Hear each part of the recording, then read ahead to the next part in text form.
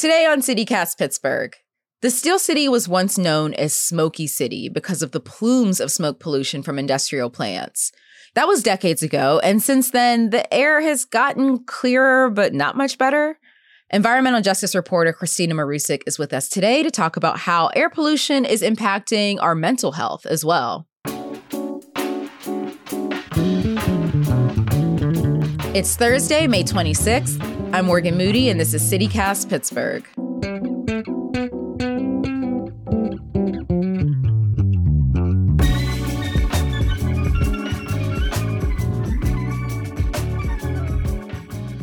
We're at the tail end of Mental Health Awareness Month, so as we say goodbye, we want to check in with environmental justice reporter Christina Marusic.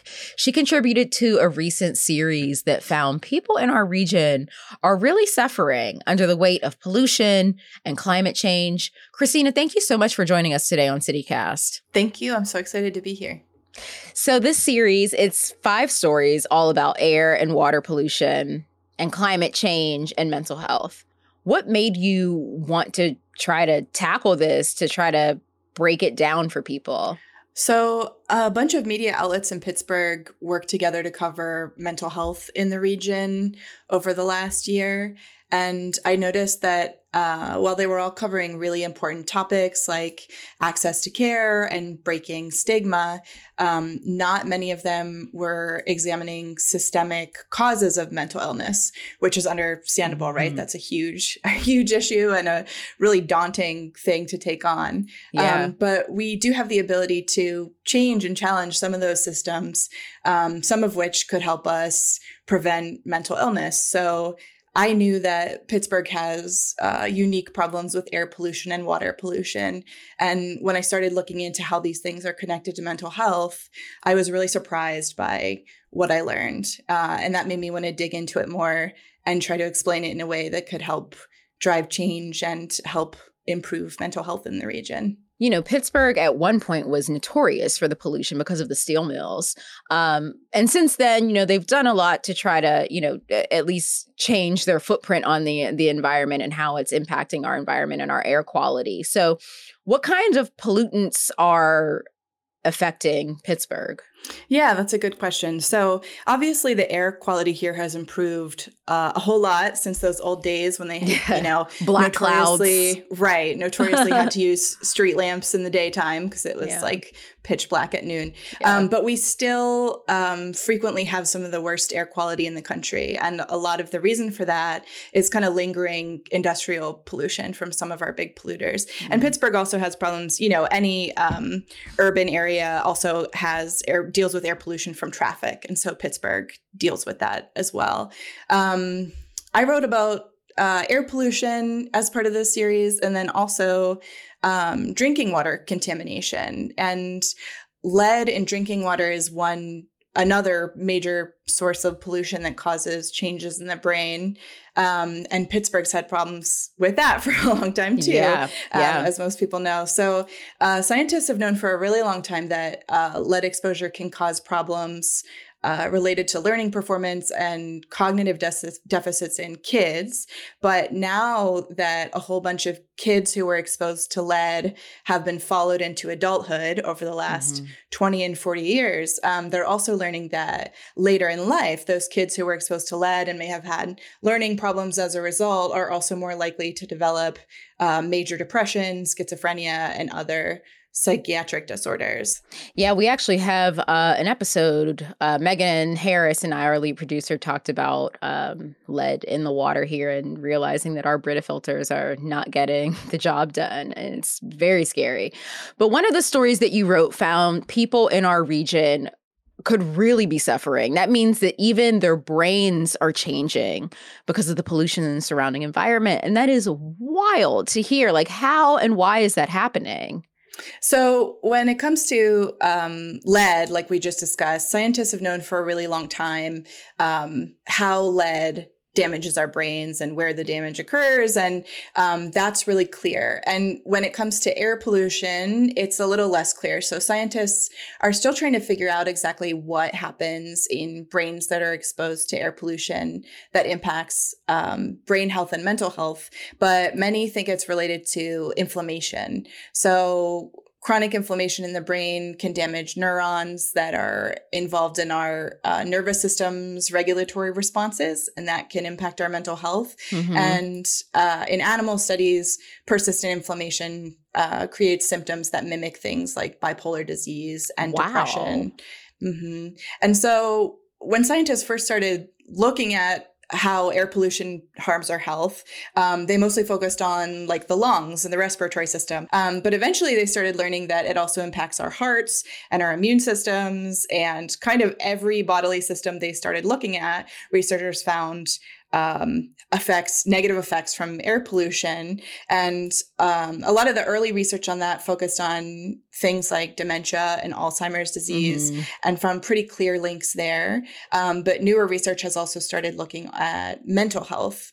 And the science on this is relatively new, so there's not a ton of data on this yet. Yeah. But I talked to a handful of scientists who've been looking into it, and they were all really surprised by how clear the connection is. And we tend to think of, areas like the Mon Valley near Clairton as kind of the worst areas for that sort of air pollution. But I guess the reality is that it travels everywhere. This is all our air. There's even days where I'm uncomfortable leaving my own apartment and I don't live near these plants. So where is this pollution happening? Yeah, you're right. So air pollution doesn't respect geopolitical boundaries, right? So we kind of regulate, there are federal air pollution regulations, but then we also have state and local and county air pollution regulations. But what's happening in one county can really heavily affect people in another county or even another state, especially if they're downwind, and those folks kind of have no control over, at least from a political standpoint, over what's entering their airshed. So you're right. Communities that are near heavily polluting facilities or lots of traffic near highways tend to bear the brunt of these impacts. But this whole region's air quality is pretty bad, and everyone in the region is impacted by this. What other kinds of mental health challenges can pollution cause? Like, are there any examples you can share? Yeah. So in addition to these physical changes to the brain, living with pollution can increase stress and anxiety, right? Just being worried about pollution. Like you said, some days you're worried to leave your apartment because the air quality is so bad. So I spoke with Melanie Mead, who is a clean air activist who lives in Clairton near the Clairton Coke Works, which is one of our biggest industrial polluters in the region. Yeah. And she talked about how feeling like no one else cares about pollution or is trying to do anything about it can feel really alienating, and how having to check the air before she goes outside increases her anxiety. Well, when you are engaged in groups to understand the air quality and you are monitoring it and you realize the impact it's having on you from an hour to hour basis versus, looking at the yellow or orange or red days on the news, it's a very different experience. It's very direct and in your face. And there aren't enough people around to have the talk with that you're possibly scared or afraid. She also said that taking action can really help. So on days when she's feeling really powerless and feeling really anxious about the air, it helps her to connect with other people who are also concerned about these issues and strategize about ways to demand change and work for change and find ways to take action. Are people getting the help that they need to treat these kind of issues? So some communities like Clairton have really high levels of pollution, but lack mental health services. Yeah. So that was something that Melanie complained about when she wanted to seek care. She had to travel all the way across town to find a therapist. And, she pointed out that in Clairton, a lot of people don't have cars. They have to take the bus, and then the bus schedule is unreliable. And she said, it's already such a challenge for people to ask for help because of the stigma surrounding mental illness, that to then also have to ask for a ride or spend an hour waiting for the bus or having to reschedule an appointment if you miss the bus. It just creates such an uphill battle for folks who need help but can't find it close by. And there was a huge surge in mental illness during the pandemic, which I'm sure you all have already talked about this month, which has led to increased demand and long wait times and more trouble accessing care. But there are some local organizations that have stepped up to help fill that gap. And there are, online options for group and individual therapy that have helped too. But of course, those also require access to an internet connection, which not everybody has. And I have general health anxiety and a slew of other anxieties. But one of these stories talks about something called climate anxiety. What does that mean exactly? Climate anxiety means feeling anxious about the looming threat of climate change and what it means, not only for your future, but also the future of, humanity and the planet. So that's a really big thing to grapple with, especially because it's easy to feel powerless to stop it in the face of something that's kind of so big. So Julie Grant, my collaborator at Allegheny Friend, wrote about a recent survey of 10,000 young people around the world, ages 16 to 25. And it found that more than half, so 59%, are either very or extremely worried about climate change. So it's becoming so common that psychologists are developing new tools for treating climate anxiety because it's not the same as treating other clinical anxiety disorders. And one of the doctors Julie spoke with said something that really resonated with me. She compared it to treating someone with claustrophobia. And she said if someone had claustrophobia, she would encourage them to face their fear and spend time in enclosed spaces like a subway. But then she said that wouldn't be an appropriate response if the subway car was on fire, right? So if the subway car is on fire, you don't want to sit there and let your fear wash over you. You want to start doing stuff. So the kind of big takeaway was that therapists need to develop different tools to talk to people about climate anxiety. And again, one of the best ways to address climate anxiety is to find ways to take action and connect with people who are also taking action in meaningful ways. Yeah, I live downtown, and I saw a few weeks ago there were students that did a walkout and they were protesting, climate change and to take action, for people to take action. But we're talking about, the air outside. So, when we live here, it's not easy to just pick up and go somewhere else. So what did people say about that? How are they coping? Yeah, I think you're right. People are really frustrated by that. I've also reported a lot on fracking in Western Pennsylvania. And those folks often get told, why don't you just move? If you don't want to live near this pollution, why don't you just move somewhere else? And, they're like, my community's here, my family's here, my roots are here. I don't want to, why should I have to move because you shouldn't have to move, here, right? And so I think you're right. It's easy to feel, especially if you're someone who's working on these issues day to day and feeling anxious about them, it's really easy to feel frustrated and burned out. Self-care is really important. So Melanie Mead, that Clairton activist, said she connects with spiritual leaders. But again, maybe more importantly, other activists here and elsewhere, so they can talk about what the experience is like with people who get it, who are living through similar challenges, and also taking breaks from engaging in this kind of work.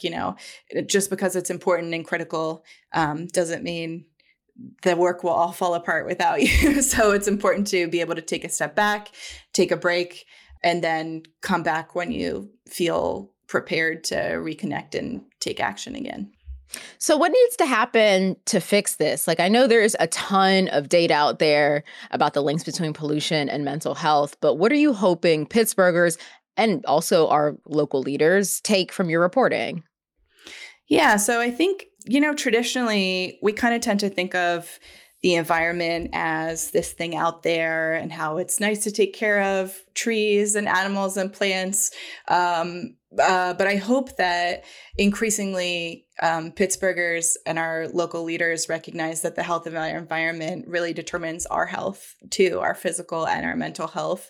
And I hope people will feel empowered to connect with other people who are concerned about these issues and find ways to demand change from local industries and local officials.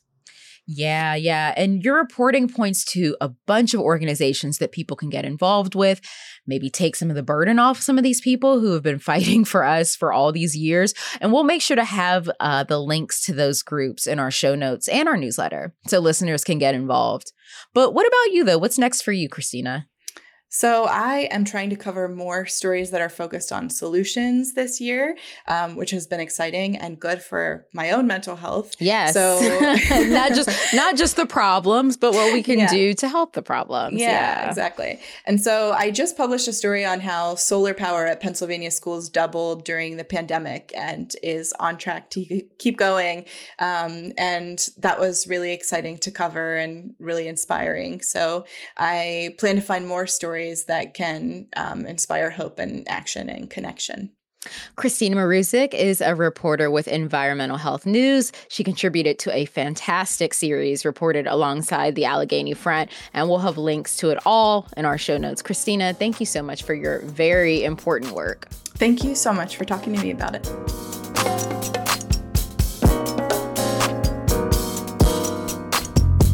A little more news before you go. The Rooney Rule isn't just for diversifying NFL head coaches anymore. Now that rule has expanded to quarterback coaches as well. The change was announced earlier this week at an owners' meeting by the league's senior VP and Chief Diversity and Inclusion Officer, Jonathan Bean. Now, in March, the owners approved for this season that all 32 clubs must employ a female or a member of an ethnic or racial minority to serve as an offensive assistant coach. The Rooney Rule was adopted in 2003 to help enhance opportunities for minorities to get head coaching jobs and front office positions. And just a reminder, it's Memorial Day weekend, so that means we're off on Monday, but we'll have links to parades and events happening in and around the city this weekend in our newsletter. For example, Project Pat will be hosting a party at Cosmo in the South Side, and that is a can't miss. That's all for today here on CityCast Pittsburgh. Our team this week includes Megan Harris, Francesca DeBecco, Natalie Rivera, and me, Morgan Moody. Music is, of course, by Benji. And if you like what we're doing here, let people know. Rate the show, leave us a review, and of course, subscribe to our morning newsletter. It's fresh every day at 6 a.m. We'll be back on Tuesday with more news from around the city. See you then.